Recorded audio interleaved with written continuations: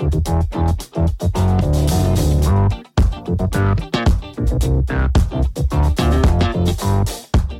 folks, and welcome to the Daily Ratings Podcast. It's a show where each week we'll sit down with Vincent Daly to get his thoughts on the latest movies he's been watching, both older films and new releases. And don't worry, there's no spoilers. Vince will give a brief review of the movie, share some thoughts, and of course, then rate the film. The daily ratings are always fair, honest, and most importantly, they're consistent. On today's show, Vince will be rating and reviewing Top Secret, directed by Jim Abrams, David Zucker, and Jerry Zucker. Sid and Nancy by Alex Cox. The Assassination of Jesse James by Coward Robert Ford by Andrew Dominic. The Hurt Locker, directed by Catherine Bigelow. And finally, newly released, Thor Love and Thunder, directed by Taika Waititi. So stay tuned and enjoy the show.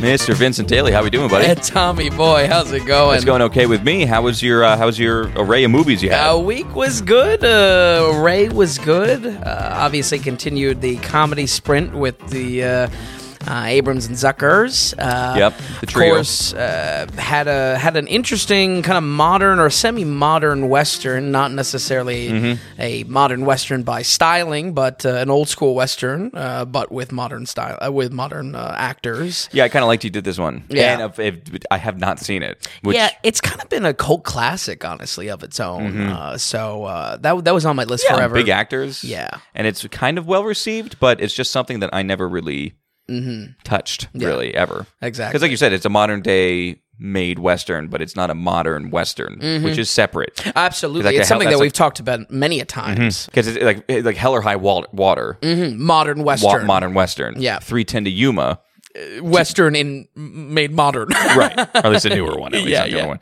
So, and that's one of those. But I kind of like the variety that we have here. And of course, big release for the big Thor. release, yeah. You know what I mean? A-list Marvel is back. We don't got B-list. We don't got C-list. It's A-list Marvel. We'll see if it all pans out for Mr. Hemsworth. Well, let's start with Top Secret. Back in 1984, and this is the comedy trio that did Airplane, and this is directly their next film that they did. Yes, so very interesting. Makes sense. Yeah, very well. What's interesting is that in 82 we have Airplane 2.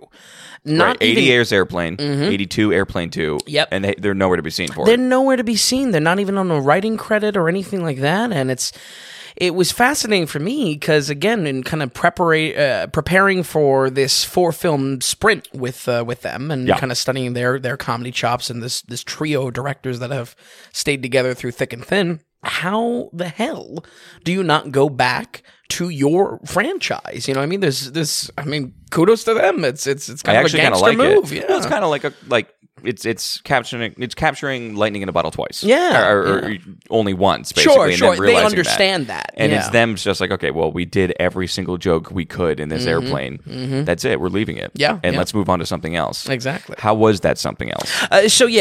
Top Secret, back 4 years later with a exclamation point on the title as well.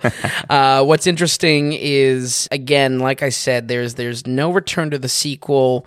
The cast of Airplane returns for the sequel, but there's no really returning cast, especially like a Leslie Nielsen or something like that, coming over to Top Secret. Right, which, okay. Once again, there's not even year conflicts. Strange. You'd think they would want to stick with some of their actors, play into the branding of it. I agree completely, yeah. Yeah. I think overall, I was lukewarm on this film, and hopefully I can kind of illustrate how we go from the heights, pun maybe intended, with Airplane to dive all the way down to where I kind of feel Top Secret lands for me. Okay. Also, the very first movie for Val Kilmer. Like the very first credit. That's unreal. That's so unreal. So he plays a rock and roll musician invited to East Germany and is caught up in a spy plot. This film is very much satire. This is very much tongue-in-cheek. The movie has a lot more story structure than Airplane, which I would say right off the bat clocks back its absurdity, where Airplane was almost, it is very, very loosely held together by the airplane as the setting, and then it's just jokes out the wazoo. It's true. It's almost the perfect setting, that Airplane. Because if you just want to do if you want to do a shotgun blast of jokes for an hour and a half, what better to be stuck in a small confined space, basically, because you can't go anywhere with the script other than that. Absolutely. Okay, and for that reason, does it lack in funny? And it just because the story can't be that great, right? I think, and I'll maybe say this a few other times in the review. I think my temperature on Top Secret is that it's the same exact DNA of this comedy writing. It's just less jokes, and therefore it's rolling the dice less to let those jokes land for the audience. Where with Airplane, there's plenty of unfunny things in Airplane, but it's constant, and it's just, and again, like you said, the shotgun approach of this, more things land. It casts a wide net, so more is going to hit because it's simply rolling more. You also said it's so constant where it's not that you were more and more getting more annoyed with it. It was at first you're like, what is this? To you're cracking a smile. To okay, now you're just laughing out loud. Exactly, and it's less chance for that probably in Top Secret. Yeah, there's less of a wear down, and I mean that because sometimes the comedy of this, it's by no means what I call either of these films highbrow. There's plenty of unfunny or dumb things in both of these films, but again, it's a commitment to it. Yeah, it's packed to the brim. It casts a wide net with Airplane, and there's just simply less rolling of the dice to see if something lands with Top Secret. And in place of that are musical sequences that are slightly comedic, but are losing arguably one of the backbones of their joke telling, which is verbal jokes. Yeah. On top of that, this spy plot structure, this East Germany, Cold War kind of spy casing around it, does have a lot more structure to it than Airplane, and that obviously eats up more times where that could be filled in with jokes. Then, right? Of course, yeah. That really is central to my critique for this, folks. Is that it's just very simply telling less jokes, therefore less land. I can't stress enough. I mean, if you are ranking higher than my very high praise for Airplane, guess what? Their jokes, this writing team, are still 100% here. So if you, if Airplane is your favorite movie, it's your bag. Yeah, this might be a decent watch for you. That really is core of really almost every one of my thoughts of this film. It's same writing, just less frequent, and unfortunately less funny for that reason. If that makes sense. No, absolutely. Yeah. And the plot itself, how is it? Is there somewhat of a glue that holds it together? Yeah, it's I don't know. It's odd. I mean, Val Kilmer is this rock and roll, kind of rockabilly pop star, teeny bopper vibe that he's coming to East Germany. A lot of that is just the outrageousness of him misunderstanding, the very button up communist culture of that area. I think there's a lot of similar physical humor jokes. There's a lot of visual jokes, a lot of visual comedy to it, much like Airplane. It's just that in between that, we have I wouldn't say the spy plot is ever serving a actual story or the comedy or anything but the comedy, but there is a structure there where with Airplane that was just simply not the case. I think there some positives there's some more ambitious sequences, which I think if there was any reason to watch these films sequentially as the directors were releasing them, how they evolve. It was a plus. There is an entire scene in reverse out of nowhere. And I mean there's a lot of coordination there, and then there's a great underwater fight scene that then slowly they move in the set to be a saloon, and then it is a saloon underwater fight scene. It's really good, but you can tell they were in the writing room or they were maybe even storyboarding this, and they're pushing the envelope of what they're doing with the director, and I think that tells a story in itself from them turning down Airplane 2 or whatever happened. Right. Yeah, I honestly don't know the whole track record of it. Did this start to feel almost like this trio was becoming very Mel Brooksy and, or for that matter, Monty Python-ish. Yeah, there's an attempt for smarter comedy for Okay. sure. But you have dialogue now, or you have more of a story. You said if they're doing musical numbers, that reminds me very much of like Mel Brooks stuff. Yeah, for sure. And there's a lot of musical numbers Yeah. in this. I don't just know if I because would like that. Yeah, it's tough because the musical numbers, the songs themselves are mildly funny. Okay. It's not like a Weird Al that it's like the whole thing's a pun. It's just kind of like it sounds like an out of place 50s rock and roll song. Okay, gotcha. You know? Like the one is about buying shotguns and going surfing. You know what I mean? yeah. So it's just a little bit out there. The problem with it is that they're choosing the songs, undoubtedly the longest sequences in the film dedicated to these songs and these musical numbers.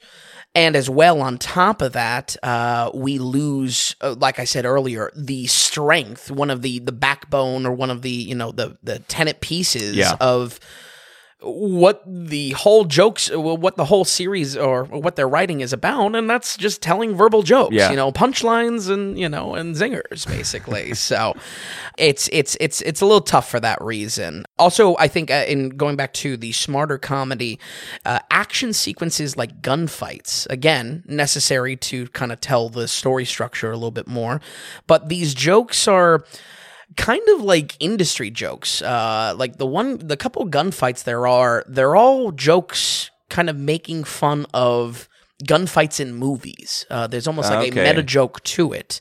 There's commentary of present day Hollywood. Yeah, they're shooting. It's actually, come to think of it, it's really not that much more higher brow. Yeah, I'm trying to actually clocking it back now.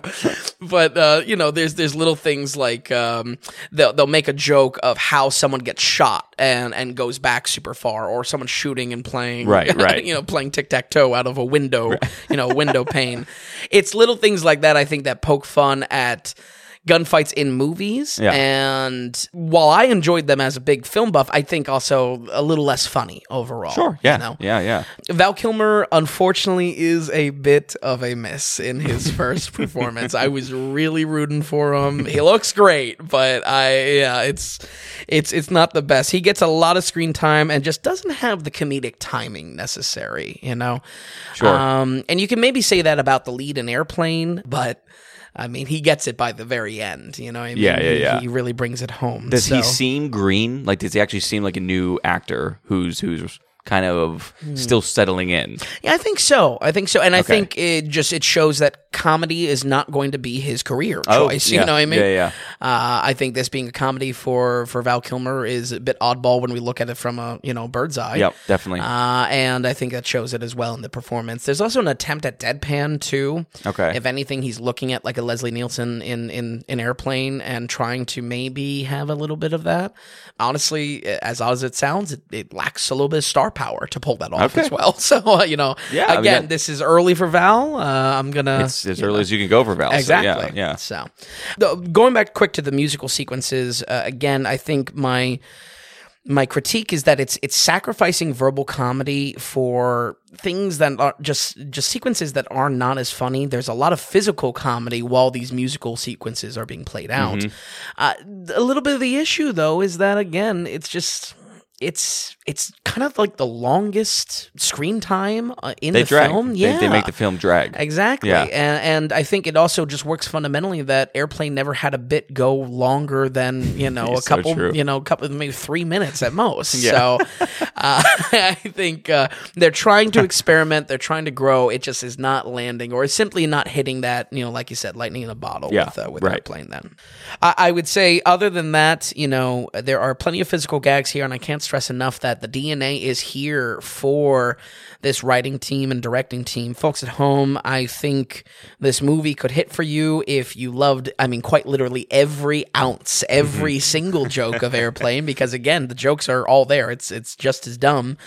And I definitely appreciated aspects of this film that are clearly passion driven and trying something unique. I really do think, it's a gangster move to take something so so popular and say, yeah, we don't need to do a sequel and move on to something else. Unfortunately, it wasn't too successful. So, hindsight's 2020. But honestly, enough criticism of the film. I just hope to illustrate how a director and writing team can fall from an 82. We're going to go ahead and give Top Secret a 52. Oh, okay, 52. Mm-hmm. Yeah, that's a bit of a drop. But I mean, when Airplane is there's a reason why everyone knows Airplane and nobody knows the name Top Secret. Very true. You know what I mean? Very true. It's kind of told in the history. Yeah, it is. It really films. is. Yeah. Just as a sneak peek, what is after this one? Naked Gun is the fourth that we'll cover, yes, right? Naked and the first Naked Gun specifically, which I don't know what I'm in for. Is it going to be like a bad? Yes, probably. Is it going to be like an Austin Powers? I mean, proto Austin Powers, I guess. Yeah, we'll see. Yeah. The next one though is something. Oh, I forget the name of it. Something with Danny DeVito. So. Oh, okay, all right. Yeah, that'll be for the coming week. All right, cool. So that's Top Secret with a 52, and I think your point is good. Where if Airplane really is your bag, and I mean really special to you, go ahead and watch these guys. And in ways, that's where I'm it sure. landed. And like you were saying, basically, the time it is the DNA. You can tell these three dudes were together. The jokes are the same. Absolutely. Yeah, in no way are they any different type of jokes than an Airplane. So. Okay, that's awesome. So we're going to move on. That was 84. This is just 2 years later. This is 1986. This movie is called Sid and Nancy. It's directed by Alex Cole, stars Gary Oldman, Chloe Webb. I don't know if I've actually ever heard of this film. Sure. And why was it on your radar? And what do we have here, basically? So I was, there's a wide array in movies this week. So yeah, this I like one, it, though. I do like it. Yeah, this one was off of impulse. Sid and Nancy is one of Gary Oldman's first films. And I was kind of craving more music biopic coming off of being lukewarm on Elvis. Oh, okay. Just very simply that itch wasn't really scratched, and I wanted to dive into it more. This film follows Sid Vicious, the bassist of the Sex Pistols, and really punk rock icon. I mean, we can really see Sid's short life have a big impact on the scene at the time. And we really see also this film, him burning the candle at both ends to, basically pass on at a very, very young age. That cocktail of love and drugs is combined with his partner, Nancy, in this, and we see that basically spiral out of control. Right off the back, I don't know if that music biopic itch is scratched yet, because getting a different film. Yeah, this is much more of a drug addiction story, flavored obviously around the real figure of Sid Vicious. So the film is punk rock and chaotic to the point of being uncomfortable in parts. But I think it is an impressive first-person dive into the music scene at the time and how truly reckless it was in the UK and how that spilled over into the States as well. We get a little bit of that, see that as well. And so this was made in 86, but what time frame was this? Late 70s, I think, if I'm correct. Okay. Vicious died on 1980 on the block and only on the dot. And was only like 21, so okay, gotcha. Very young, and we see a kind of a stream of consciousness of his mind at the time because it's so fueled around drugs and heroin addiction to it. So Gary Oldman being Gary Oldman, young or not, how does he perform here? Great. Okay, great. he does. All right, and he's so good. It's unfortunately, crazy. I'm forgetting the Chloe Webb. Yes, yeah. Both are phenomenal. I mean, that's where I kind of bring up that point that it's punk rock to the point of being uncomfortable because if anything, they're very obnoxious on screen. It's loud, it's grating. They're also about as addicted as you get into heroin and on junk. So it's it's kind of sad to watch, but wow, do they both look identically like the real world, the real world people. And on top of that as well, I think a lot is done for Oldman to have a musical performance. Sid Vicious is the basis. You think about a music biopic and it's always going to be the front man and a singer, usually. Yeah, absolutely. So there's an interesting performance he brings to this because he has to basically without being the singer, be the frontman of the Sex Pistols, or the most iconic to it, and balance that type of performance on stage. So I do wish there was a lot more musical performances. I am a fan of the Sex Pistols, so I wanted more out of that. But again, I think the best thing I can do for folks at homes, this is much more of a drug addiction drama than a full music biopic. Yes, very much a story of the man too, and not the band. Oh yes, absolutely. Because I mean, there's a lot there that is turbulence and troubles because of his dedication to Nancy, and vice versa. How that puts him on an island away from his friends and his bandmates, right, okay, and also further into the drug addiction as well. I will say there is definitely just so much time dedicated to, man, just how much is on the romance of their love of heroin. It's not even the love of each other. It's just how much they love heroin. It really is. It is Sid and Nancy's story and their love of drugs, and maybe that's a no-duh type of statement that Sid and Nancy is about Sid and Nancy, but I just think a little bit more time shined on the musical performances of Sex Pistols, or his career. Maybe, have him acting out in parties or anything like that. So much time is not shown on that, and instead shown on just directly these two, and really their downward spiral almost constantly with being with each other. Right. I would say there is that reality of heroin. There is a lot of realism there. It is center focus. It is messy. It is gritty and hard to watch in a lot of cases. I would say this is different than something like Trainspotting. That Trainspotting has the same kind of outcome. That's saying, hey, listen, this stuff is no good. Absolute nasty. Exactly. But in Trainspotting, there's moments of joy, or at least bittersweet joy, that are communicated on screen. That there is enjoyment to watch it. With Sid and Nancy, there's almost no enjoyment watching it, because it's messy because of the punk scene. It's messy because of the real world people involved that it's subject on. And then it's also probably most messy because of the junk. Very different than Trainspotting, and I think that's an important distinction, because I love Trainspotting. And it's a classic. And it's interesting that it's... How funny is it? It's like, the reason why Trainspotting was a little bit better was because there was light moments and there's happiness in that film. Compared to this we at least have a good time when he's shooting up, Which really goes to show, like this one. Oh, no, it's not a happy tale in whatsoever. No. It's a little tough. One odd negative is sound mixing. Really? Yeah. And, we've been doing this for... feels like an eternity now.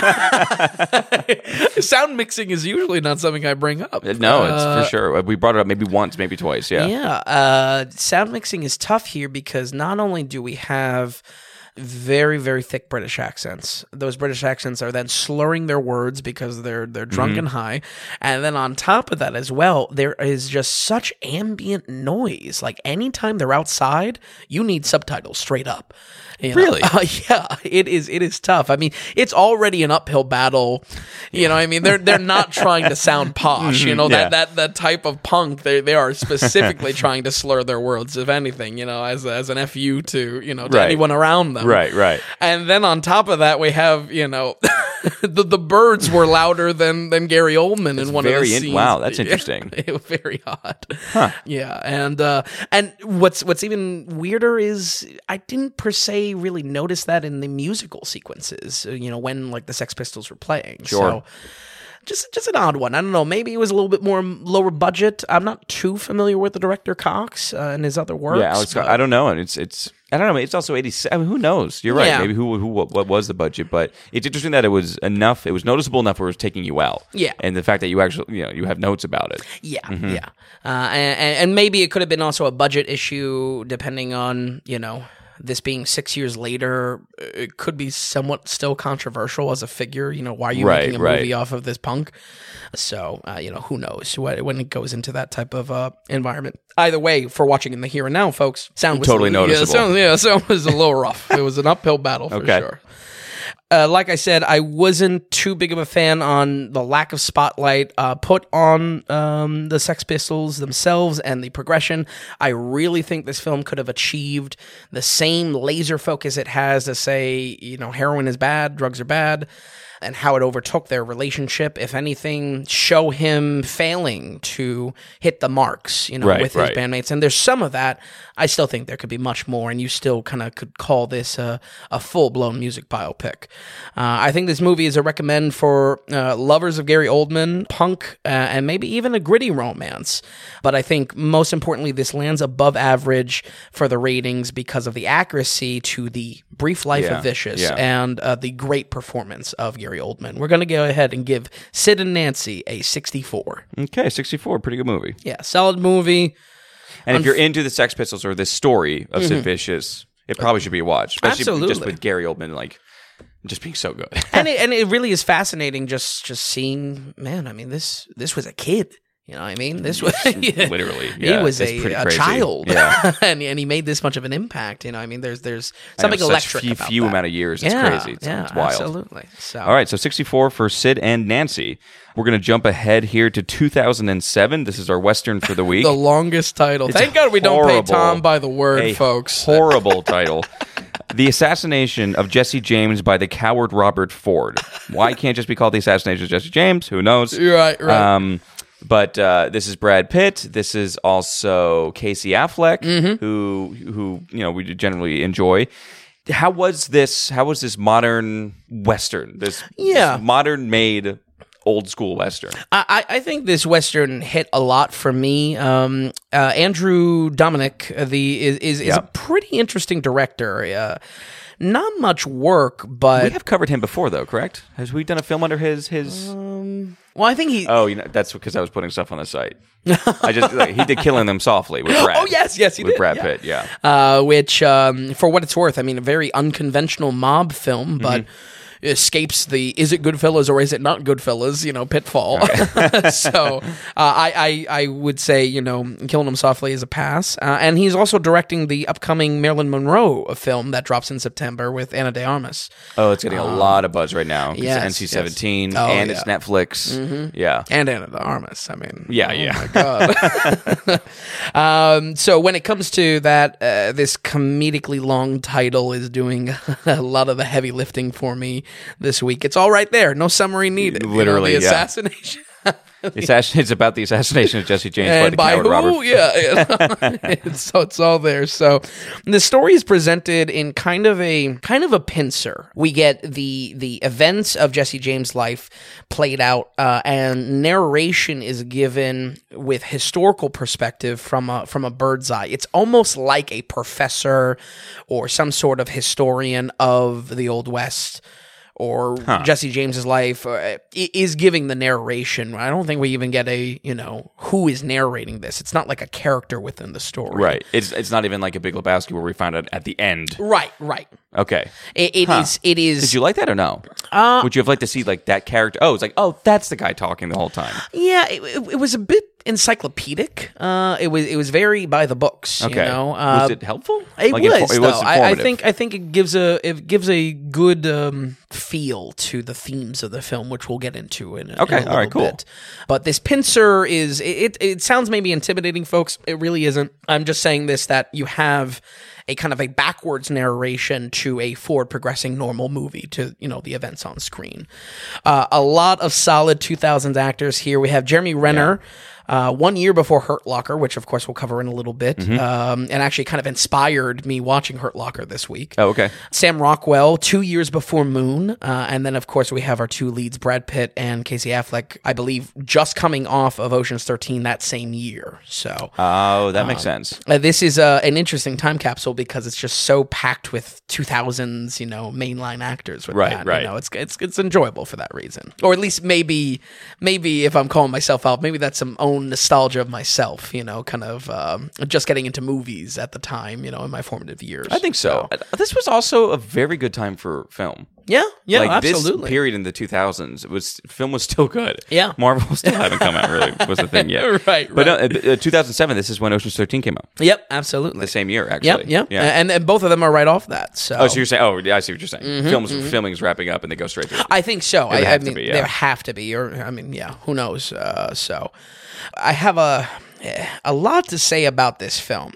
It might be a bit slow, but boy, is it a good-looking film. Oh, really? The beginning train heist is a great example of that. And what do you know? I'm looking at this. I'm like, wow, this is a killer-looking film. I mean, it's not the most exciting. It's definitely not the most exciting for a Western.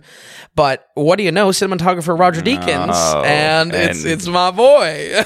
So, yeah, he's done Blade Runner 2049, Skyfall, 1917, Yep. No Country for Old Men, which, by the way, 2007 film. Oh, okay. That's what I'm saying. 2007 was a great year for film. Absolutely. But this guy knows what he's doing. Oh yeah, when he's in charge of cinematography. It is a good looking film. And like you said, it's not that it's crazy unique shots. We're not getting specialty Tarantino quite sequences, right? It's just a pretty looking picture. Yeah, this train heist, and it's in the very beginning because honestly, heists are not the focus of this film. It's about kind of the death of the cowboy or the idea of the cowboy. The assassination of Jesse James by Robert Ford.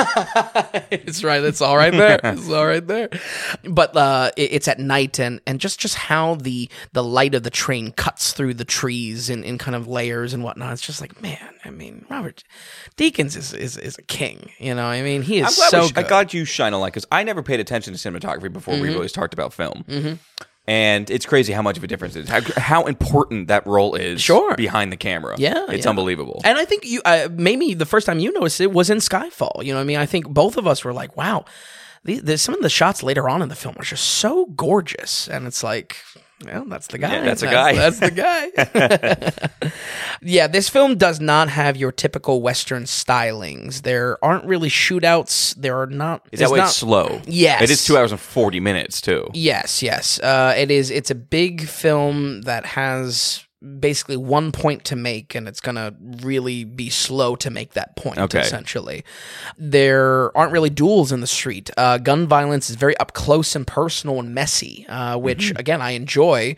I think that a great indicator of how we can define a modern made Western, because again it wasn't these these bombastic made me out at high noon. Right. It was almost like it was more realistic in a way. Yeah, it was maybe very how messy. things more were done back then. Yeah, absolutely. Did it rely so much on?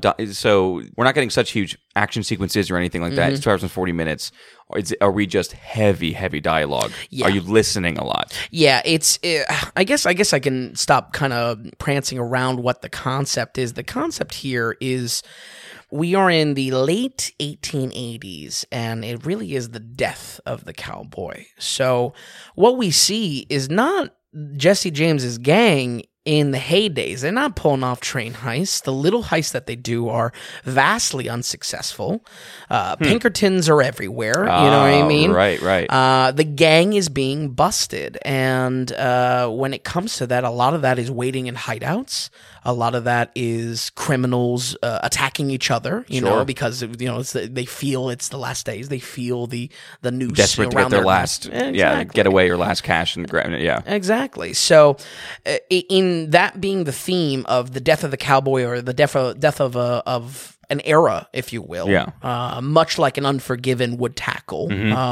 Instead, we see this. If anything, the film gets slower and slower and slower as it goes on. It's tough. I enjoyed it though. Okay, I really did. I think because it wasn't Power of the Dog boring. No.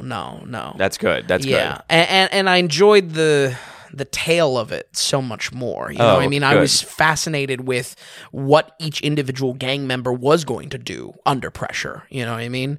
I wouldn't call it an ensemble cast because it's really Brad Pitt and Casey Affleck here. Okay. As the leads. And maybe even Sam Rockwell because it's Casey Affleck's brother in this. Okay. Yeah, it was, it kept my attention. Whether that was just the visuals, whether that I was interested with the tone it was taking, a very somber tone with it. It definitely passed for me. So, And the acting good as well, and that would help to carry along. Absolutely. Yeah. Casey Affleck is a real standout just because of how much of a weird character he plays. He kind of plays like a smiley idiot that slowly kind of takes in, his surroundings like a sponge. He's a child, the kid's supposed to be a child in this, Robert Ford. He's soaking up criminals around him, so he sees how criminals react. Guess what? That's how he's developing as a young man. Then, so very cool. I would say the disclaimer is just that again, it has a very interesting approach to not being heroic Western, not gunslinging spaghetti. It's matching its tone in this depressing, sad, end of the gang, noose around the neck type of Western. It's really good in its execution, but it's just like slow as molasses. It is a slow death. It is a slow strangle of the gang itself, and I think there is some sort of execution there. It is style matching tone. I don't hate the premise. Yeah. For sure. It's just that, listen, if it needs to be for you. Yes. Not if you are not a Western fan and if you're not a slow movie fan, this is probably double no for you. Yeah. Oddly enough, I wouldn't call myself the biggest Western fan, but I am a slow movie fan, and this was double yes for me because I could appreciate really what the slow burn tone of this film was going to be. I like that. I do. I really like that. Yeah, absolutely. And like I said, for this setting of late 1800s, it's a nice mix of outlaw legends and the West dying. That's the kind of the mix there. This is to the point that Jesse James has little, not comic books, but I don't even know what they would call them back in the day, penny magazines or something like that. Okay, sure, yeah. We have circuses capitalizing off of Western legends and whatnot. They're almost being perverted in that way, and I like that time period quite a bit. And this film kind of tackles this because these Western legends, they would be bygone legends. They're not living up to the legend anymore. They're a thing of the past. And again, there's execution all the way through the film for that reason. Okay, very cool. So, I will say this film was doomed to be stuck in the 60s, unique enough to be worth your time, but painfully slow. However, I have to say, I have to really stress that the slowness of this movie, it is purposeful in design. In ways, it is hard to call this movie a Western because of how the violence is presented, but I believe it takes this very particular angle that someday all legends die, some days though, the tales will come to an end, and I find that to be a story worth being told within the genre, much like an Unforgiven or something like that. We're going to go ahead and get ready, The Assassination of Jesse James by the coward Robert Ford, a 70 on the dot. Ooh. I think it cracks. So it did crawl out of the 60s. Absolutely. Wow, that's a great score, and you're saying how it's not like your typical Western. You definitely need to be in a certain mood to watch this particular film. For sure. It's not like, let's watch us a Western. No, don't put this on. Yeah. If anything, think of the kind of the slow tension of, contemporaries of the time. Maybe a There Will Be Blood. Maybe a No Country for Old Men. Right. They're all kind of slow, reflective in this way. This Western is of that type of styling. It's that type of style. Same year too. Yeah. So it just didn't make the cut like the other everyone was sad. Pre-financial crisis. I don't know. Someone wasn't doing well. Yeah, I did want to say that. Was it a very sad and morose film? Like, did you not did it affect you for that half an hour after watching it? No. Your mood or anything? Or? If anything, I was real happy with the eye candy on screen of just how good looking these shots were. And again, I liked how unique of a story that was being told. You know what I mean? Death of the Cowboy. Can't say generic. Exactly. I mean, that kind of sounds generic, but it's not. We don't see it much on screen or done well. Yeah, exactly. I mean, to have that many cast members and all performing well is also very helpful. Oh, for sure.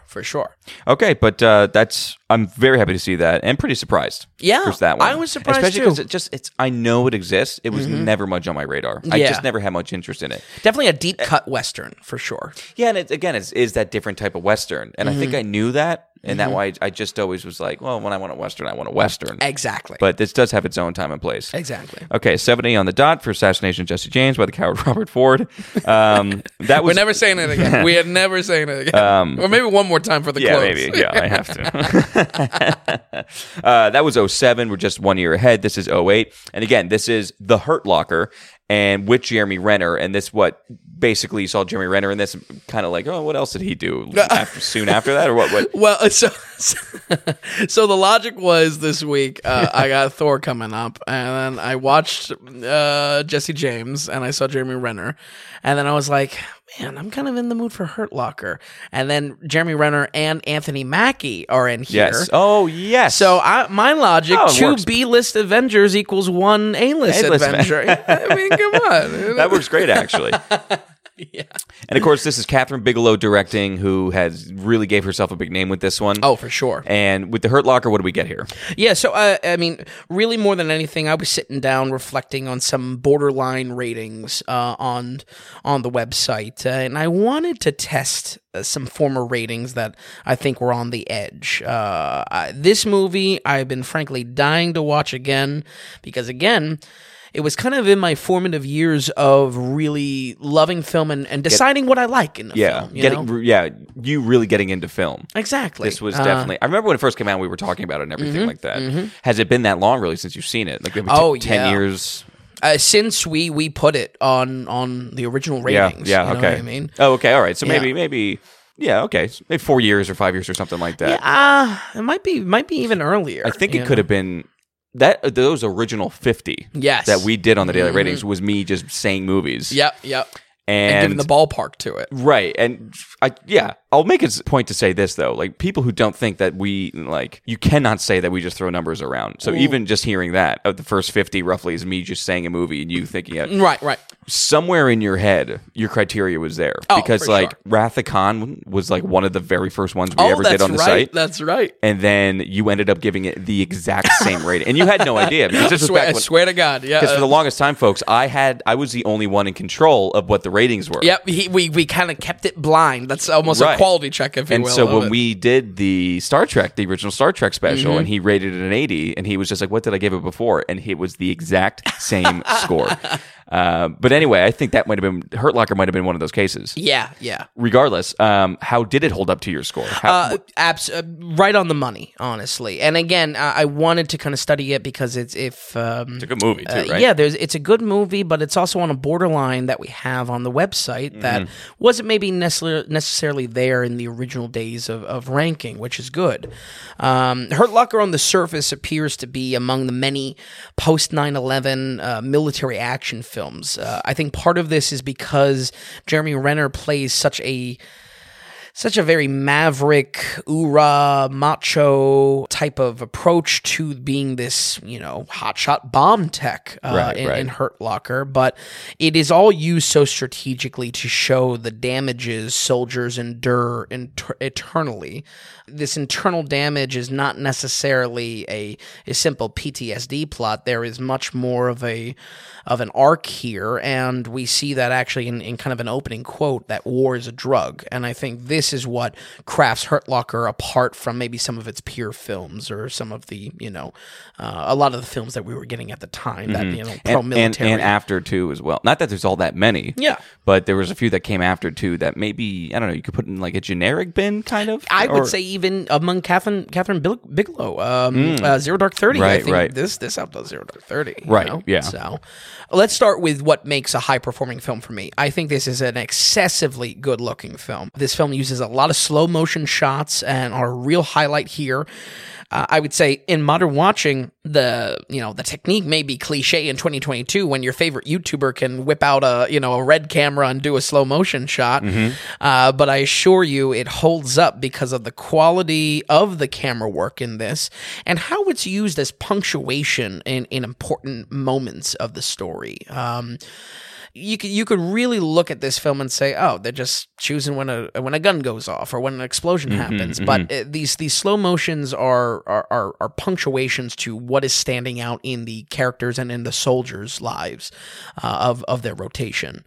The tension, isn't like most war films. It comes from the eerie absence or obscuring of who the enemy forces are. In many ways, it's almost like Dunkirk. I think Dunkirk does it a little bit better, just because we quite literally don't see a single German soldier in Dunkirk.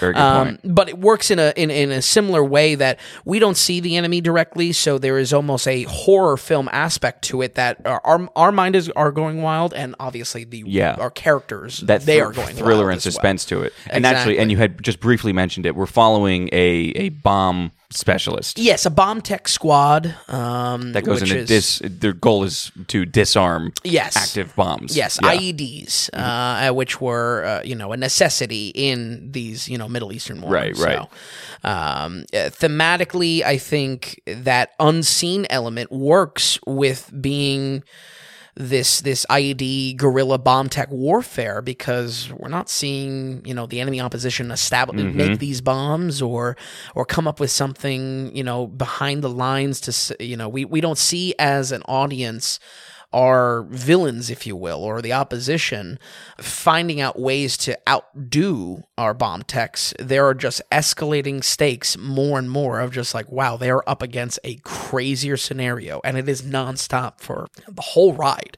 It is what I really love about the tension is with the pacing of this film. Almost every scene is a combat situation. The film gives us a kind of a rough day count to when this bomb squad rotates out of service. Oh, sure, yeah. Or at least gets new soldiers in for that. But we jump to the most important part of the days left in that day rotation. It is all killer, no filler, and again, that pacing, there is such an escalating nature of the unseen enemy. They're trying to mess with the soldiers. They're trying to push them to their brink, and there's it's just. All killer no filler is the note, because it's so enjoyable to watch and scene impactful. After scene. Very much is accomplishing that. Yeah, as far as just, edge of your seat and gripping. You would say, right? Yeah. And it's, if anything, it's let's say if this was combat scene, almost every other scene, but it was just gunfights, I think that I'd have a very different tone with, because I think there would be almost a desensitization to it. Definitely. That it hits less. Because it's about a bomb defusal, there is a natural ramp that happens up to us as the audience, as well as our characters, finding out what they're stumbling into, the horrific, reality of what they actually have to diffuse, problem solving with the characters to do it, and then finally getting the payoff to it. Each little beat has its own mini ramp to it, and I think it's just phenomenally paced. It's great. Yeah, top notch. Acting wise, Anthony Mackie and Jeremy Renner are great. I think the conflict of these two is whether or not playing by the books gets the job done. But it's crucial to show the extremes Renner takes it to, and if this film is going to kind of drive home the war is a drug type of theming to it, Renner has to be that extreme. So you could look at their relationship and say, they're on the two different sides of how to approach the situation. I think it pays off, because the whole film is about what Renner is doing to push the envelope with it. And would you say his performance? I always thought of this was the film that really launched him into real fame or real kudos and props. Absolutely, I think so too. Not that there wasn't things he was in this before. Obviously, he was, like we just covered, but this definitely put him on the map big time. Yeah. I think so. There's just such a. Man, and if anything, it's Renner's usual. It's nothing that he hasn't done, but I think it's just such a good match to the energy he can bring on screen and the character he has to play as well. Yeah. And again, to that thinking of just how it's driven home. Renner smokes a cigarette in ecstasy after a successful bomb diffusing. There really is. They try to sell this idea that, it may be living hell, in this war zone, but there is, they take passion in this, oddly enough. They take pride in it. So the theme is repeated constantly over through the film and just executes it flawlessly. Also, doesn't really get old either, because, again, of that phenomenal pacing, we keep on kind of getting beats of conflict that we see that is it going to be as enjoyable? Is war truly going to be the drug they want? Because, each scene is becoming more and more nightmarish. So there was a lot more I could praise in this, but I think if there is one area where I think this film falls short, and again, to the point of what I was saying, where does this movie fall on a knife's edge in my own ratings for the website and what you can see at home, folks? Honestly, I think it's in one simple area. It is with probably the most intense Jason Bourne shaky cam I've experienced in a very long time. I think this is something that's maybe kind of a personal tolerance. How sure. tolerant are you? Some people are going to love it, some people are going to hate it. Exactly, and believe me, don't get me wrong. I think it's totally appropriate when they are in the bomb defusal type of scenarios. Yes. But at the same time, I don't need shaky cam all the time. It is constant. They're whipping it around, it's a little rough. So I think if I had to maybe illustrate where, that cuts it a little bit, I think that type of camera work is a watermark, a timestamp on this film to say, oh yeah, that's a early 2000s thing. You know what I mean? And I think that creates kind of an age quality to it, especially because shaky cam wasn't the most enjoyable, and I think for a good amount of people, it's only going to become more obvious the further we get away from the film. Yes, definitely, absolutely. It's going to stick out. Maybe not a sore thumb for all, but like a sore thumb.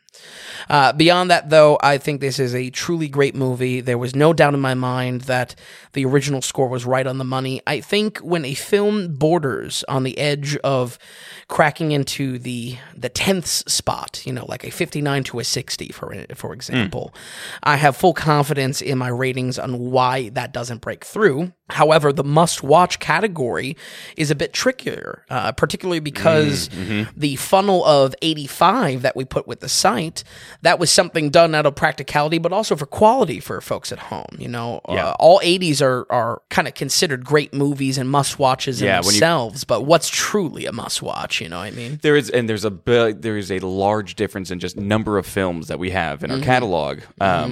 From 80 to 84, and then 85 to 89. Yeah, almost exponential. It is a very, very large difference. Oh, yeah. Even though maybe the numbers, small amount of numbers in between, but it is, like, you're right. When you're in the 80s, it's a great movie. Absolutely. Regardless, you're seeing a very, very phenomenal movie. Absolutely. But the question is, does it hit that 85? And I don't think it does. And that's where I agree with my original ranking to it. I think it's held back ever so slightly. And why I bring up a fringe case like a 59 to a 60 or a 9 to a 10th degree. Sure. I think that I am fully confident in any scenario on our ratings calling heads or tails of why that is the case. I think it's a little bit more ethereal for that 85 within 80 itself. Yeah. And that's something I'm happy to explore, and that's something I'm happy to revisit. I think Hurt Locker was a great starting point for that, because I do agree with the original score of where it's a phenomenal movie, maybe has some aged aspects to it, and maybe doesn't make that very, very slight hair to that 85. We're going to go ahead and give The Hurt Locker an 84.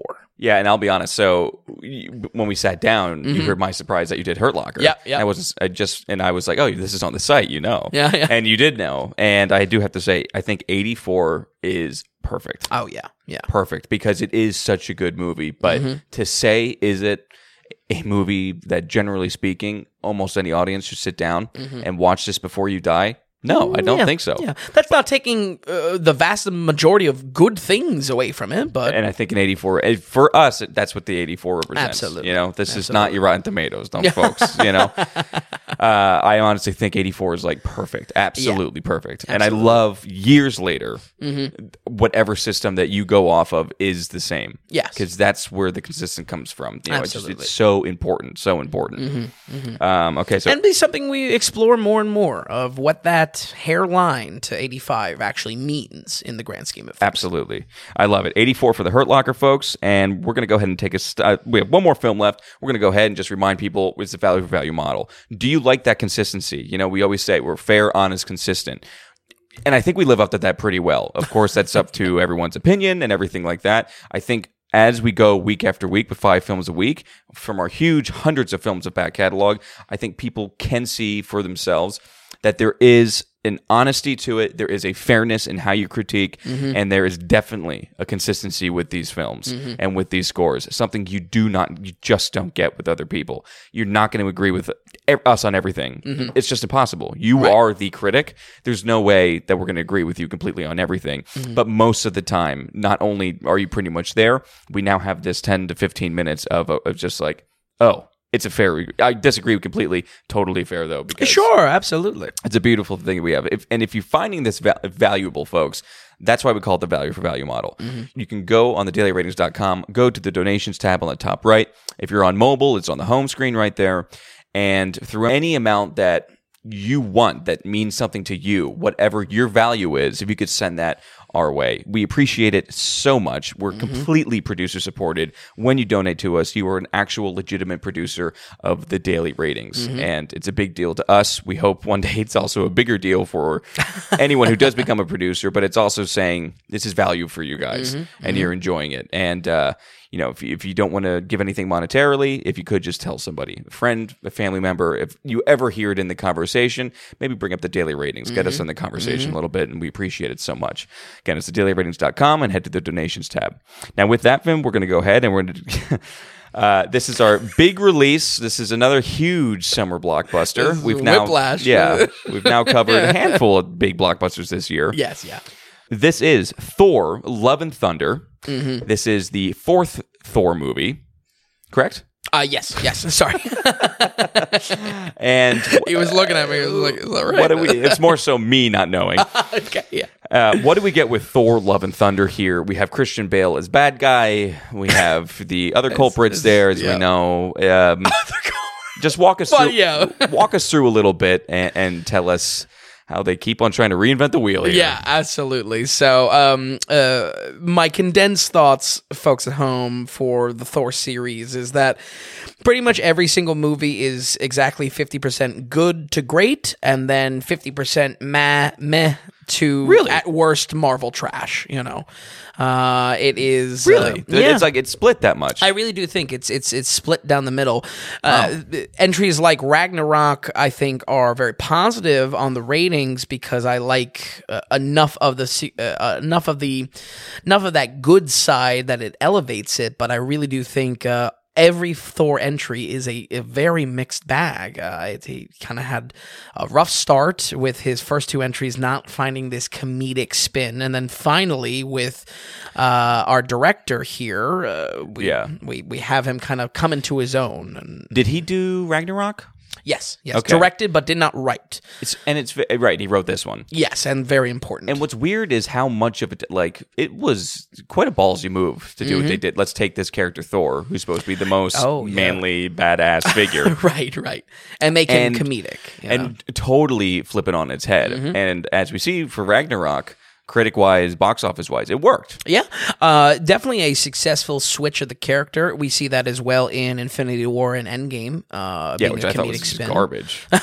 Right. And I mean, his comedic spin I thought was just terrible. Right, personally. yeah. Like Fat Thor. I understand that Ragnarok did work, but the biggest question is, almost like we talked about with Airplane and Airplane 2 and moving on with those 3 guys, can you capture that again? Right. If anything, we've been leading towards this with the comedy study. Right.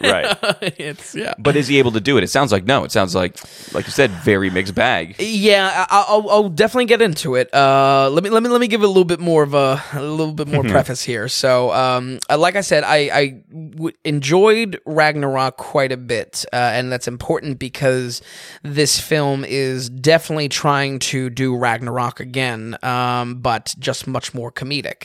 I would say Ragnarok had just such a great mix of inspirations: Master of the Universe, He-Man, Flash Gordon, and it's the right mix of wacky, space, and magic. That is Thor's brand right now.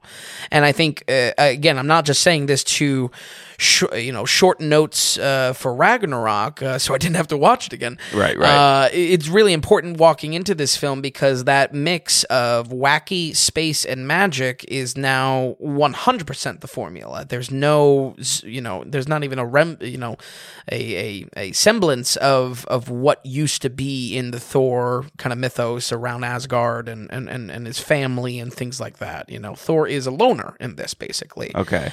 This fourth movie in the franchise takes just the hard turn into comedy. Last time Thor was fat for the finale of Endgame.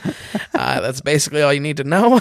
And the returning director, he's writing here. He is directing. I think that writing side is very, very important to take into note because he was not writing for Thor Ragnarok. The new factor here is that, again, I enjoy a lot of Waititi's work. Jojo Rabbit was good. What We Do in the Shadows. I mean, good. Yeah, unique, really good. Yeah, good, unique, just interesting takes on things for sure. Exactly. I hear great things about the one film, something where the wildebeest are or something like that. I hear good things about other of his work as well, but I think for him to write this one was a big mistake for the entry. Okay, there's a bad mix here, and also just not that funny. You know what I mean? I'm a nerd. I'm getting the Marvel jokes being told. Not that funny. Not that funny. Yeah. Okay. Yeah. The comedy infects everything. Let me repeat that. The comedy infects everything. I cannot stress it enough. The aspects that the film dips into the serious side, primarily Christian Bale, primarily Natalie Portman, and then also a little bit of MCU continuity, which, for lack of spoilers, I can't get into too much. It just meshes so extremely poorly, and we can kind of break that down to it. Yeah. A slight positive here, there is a hardcore recap in multiple parts of the film to basically catch us up on everything that happened in Thor's life, especially for the romance between Portman and Hemsworth. Okay. I think this is kind of a good thing because for the first time in a very long time, I can say you 100% do not need to do the Marvel catch-up homework to watch this film. You go ahead and jump into this, it'll take care of you. You really could, because there are that many, there are that many recaps. However, there's like 5+ exposition dumps of recapping, and it's not funny or fun to watch. Yeah, I was going to say, as a guy, you being a guy who's watched all the properties, was it just like, oh my God, if you cut this, it could be 45 minutes shorter? Absolutely. Gotcha, okay. You could definitely cut it. I mean, don't get me wrong. It's trying to be funny in these recaps, but it's just really it's not. Yeah, okay. It's just not that funny in the recaps. The times that it's pushing into being funny is definitely in the normal proceedings of watching Thor on screen, interacting with Portman, and things like that. So, like I said, I'm kind of 50-50 on it because I like that finally, we have something you don't have to watch, That's a great point, 5+ actually. movies for, I've never seen a single Thor. Yeah, that's all right. So maybe I'll jump into it. Who knows? You gotta give it a dive. Get out your tickets.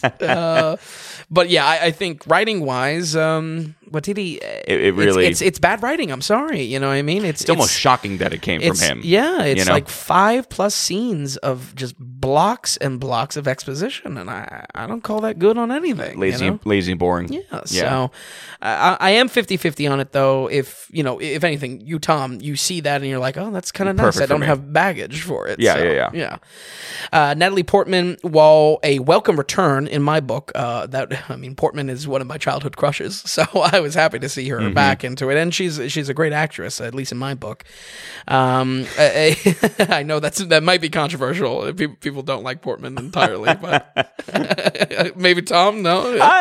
What's the other one that everyone confuses her with? Oh, Keira Knightley. Right. Yeah. Which one is good and which one is bad? I mean, there's one. I think one of them is bad, right? So Keira Knightley's bad. I mean, Keira Knightley. She did the. Who was the one in the Pirates movies? And Leon the Professional. Who's in Leon the Professional? That's Portman. Oh, Yep. okay. Yeah. Yes, we like Portman better. Yep. Absolutely. Okay. Anyway, she was good. Yeah. Anyway, that's kind of this film as well. It's like, Yeah. anyway, we're back to the story. We're done telling jokes. I would say she's good in the few, and I really mean few, dramatic elements in this around her character.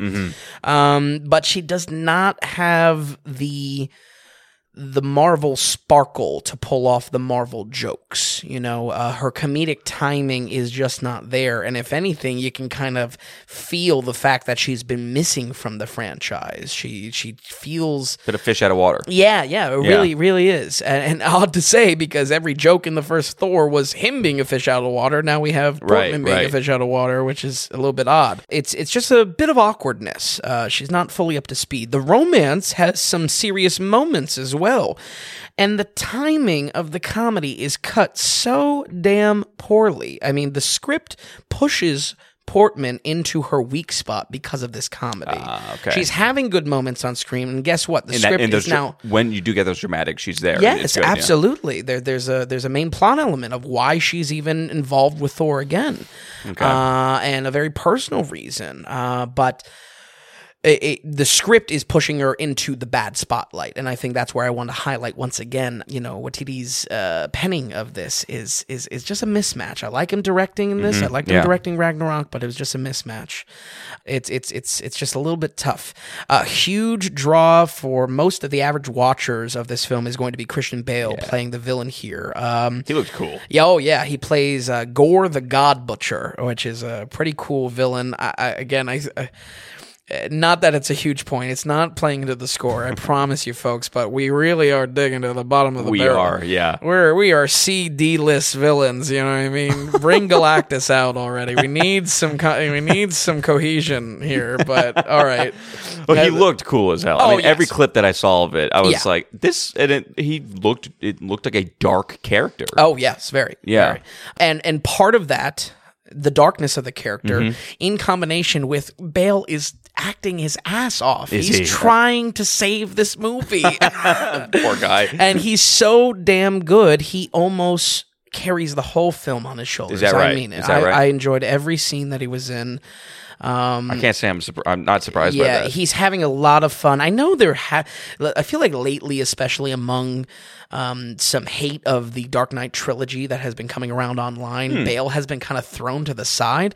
Really? I'm a huge fan. Yeah. Yeah, absolutely. And he really brings his A game here the Gore as a villain is hammy. He's definitely cartoonish, but it works among the other cartoonishness. What doesn't work is when that villainy and that menace is cut by comedy. And, that's not... It's rinse repeat. It's what I say about Last Jedi. It's what I say about almost every Disney property, honestly. How much better would it have been if they solely kept this guy, Christian Bale's character, absolutely menacing and evil, and left all comedy away from him? They do that. He himself is not telling jokes, thank God. Right. I don't mean that, but there is comedy based around him in his scenes. Yes. With other characters playing off of him or something like that. It's specifically Thor cracking a joke and then it intentionally not landing with Gore. Right. Thor and Gore. Oh my God. We're going to get right. With Hemsworth and Bale. But in that, it also fails as a comedic setup because the joke's not landing even in universe. So guess what? It didn't land in the theater. Right. I probably got... Not even out of me. I didn't laugh once, I'll be honest. But there was probably on a pre-release night, packed with the Marvel fans. Yeah. 5 actually outbursts of laughter in the theater. Right. Which I think for what I would describe as a full comedy is shooting low. But my issue with this is that, it comes so close to holding it on his shoulders, but Thor and Hemsworth specifically cuts his ability to hold it all on his shoulders. That sucks. There's a minor plot point around Gore kidnapping some kids. And the follow-up scene are the people of the town grieving, thinking they're gone. You know what I mean? He basically teleported them to another part of the universe. They're expecting they're not seeing their kids. Thor walks up into this scene, and the first thing he does is it's like a bumbling, not funny, trying very much hard to be funny, awkward humor of him like stumbling through, and he's rusty as an Avenger, so he doesn't know exactly what to say to the people. And I mean, like, not only is it not funny, it just completely destroys the urgency of, like, you think, Thor would just be taking off into space and finding these kids. No, he's taking time to crack joke to grieving parents. It's just like, it doesn't work dramatically. It doesn't work comedically. It doesn't work. And as a film, it shoots itself in the foot so terribly. It's, you just have to realize that real people are watching this. Yeah, I know. Yeah, I know. And I really was trying to listen because this was a pre-release night, and as I'm almost almost every new release Thursdays, I'm seeing, Thursdays or Wednesdays. Maverick was Tuesday. Maverick that was a special one. they put that out early. They couldn't wait another 2 years. I was really waiting for the theater to crack up. I'm not gonna be like a party pooper. If you find something funny, you find something funny. Sure, no, of course. Right. But it's just like it wasn't hitting. It was hitting with the MCU folk. Exactly. Yeah. Exactly. Similar to the inclusion of sprinkled characters, other comic book characters that we see in Phase 4. The very same continues here with the Guardians of the Galaxy, and where we left off with Endgame for Thor. The music very much feels like that franchise as well. Tom, we now have a new music syndrome. Instead, this film is almost entirely made up of Guns N' Roses exclusively. It is all just Guns N' Roses. Really? And I got no problem with Guns N' Roses, but I don't know. I don't think it's a praise. You know what I mean? No, hell no. No. Guns N' Roses is not that good to only make up the movie soundtrack. No way. Right, and I get if they're going to use it for their main title song. Yeah. And for marketing purposes and putting it on commercials, I get that. And whatever, I guess that's fine. But it does feel lazy, the fact that it's... I don't know. I mean, maybe if we had Guns N' Roses through the era and then it like progressed with the band, I don't know. Maybe there would be something there. But no, I don't think so. Yeah, it's basically plugging Guns N' Roses. That's your entire soundtrack. That's bad. You know? So kind of a little bit different than your Suicide Squad syndrome, but again, noticeable. Yeah, definitely noticeable, and a new music syndrome among the many of the podcast so far. Overall, just a very bit messy, and man, I'll tell you, for my hardcore Marvel fans out there, the MacGuffin at the end has some serious clawback for MCU continuity. For how much the second movie is skewed online for its one-noteness, this movie is very similar in quality, that it is... yes, the opposite direction, but one note in its comedy, and really just erodes at the story, much how the seriousness eroded at the story for that second entry. It's a weird pocket case. I mean, the Thor run of these 4 films, it's a mess. I think it's Ragnarok or bust, basically, as far as I'm going, you know what I mean? Yeah. I wish it could be more, but it's just really not. I think this is only a watch if you are absolutely Team Thor, particularly liking Thor in Endgame, Thor in Ragnarok, this comedic spin, because it is clocked to 11. Honestly, I see this film frustrating a lot of the hardcore Marvel fans for how the comedy spits at MCU continuity in exchange for jokes that plain just don't land. We're going to go ahead and give Thor Love and Thunder a 33. Ooh, that's a bad score. Yeah. And man, we've been ended up in the 30s a lot lately. I know. I've been holding no punches. Good. I mean, there was a bit here that I was like, does it crack 40s? And I honestly don't think it does. I think the film's a mess. Wow. Yeah. Can't say I'm surprised. I know you're not surprised. And I bet it deserves it. I probably won't watch it. It probably deserves it. Yeah. But I know if I ever wanted to watch a Thor, it would be Ragnarok. Or if I wanted to know what was going on, I'd watch this one for all the expose. Yeah, it really is. It's a crash course. And then you get Bale as well. Oh, I do actually kind of want to see his character. Yeah. He did look cool. Wow, okay, so 33 for Thor, Love and Thunder. I'll tell you, MCU, it's not, they better come up with some better Phase stuff here. 4 needs something to slap it together soon. Otherwise, I think they're going to have a It's flapping in the wind a little bit. Yeah, they're going to have, it's going to get to like a little point. Morbius's. bat wings there.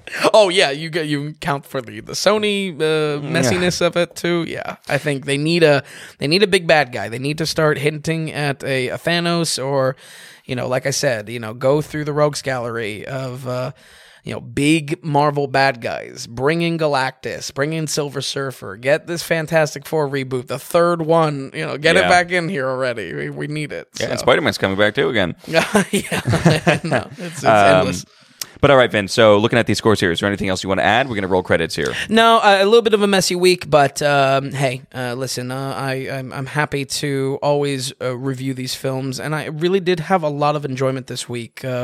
Even with Thor, as much as I did not think it was a good movie, I was excited to talk about it because I like talking about these matters around Marvel and how much of a shit show it is. It's so true. But all right, Vin, thanks for watching these films. Thanks for stopping by. As always, folks at home, we're going to run this through one more time here. We have Top Secret with a 52%, Sid and Nancy with a 64%, The Assassination of Jesse James by the coward Robert Ford with a 70%, The Hurt Locker with an 84%, and Thor Love and Thunder with a 33%. Folks, we thank you so much for listening, and we'll catch you next time on the Daily Ratings Podcast.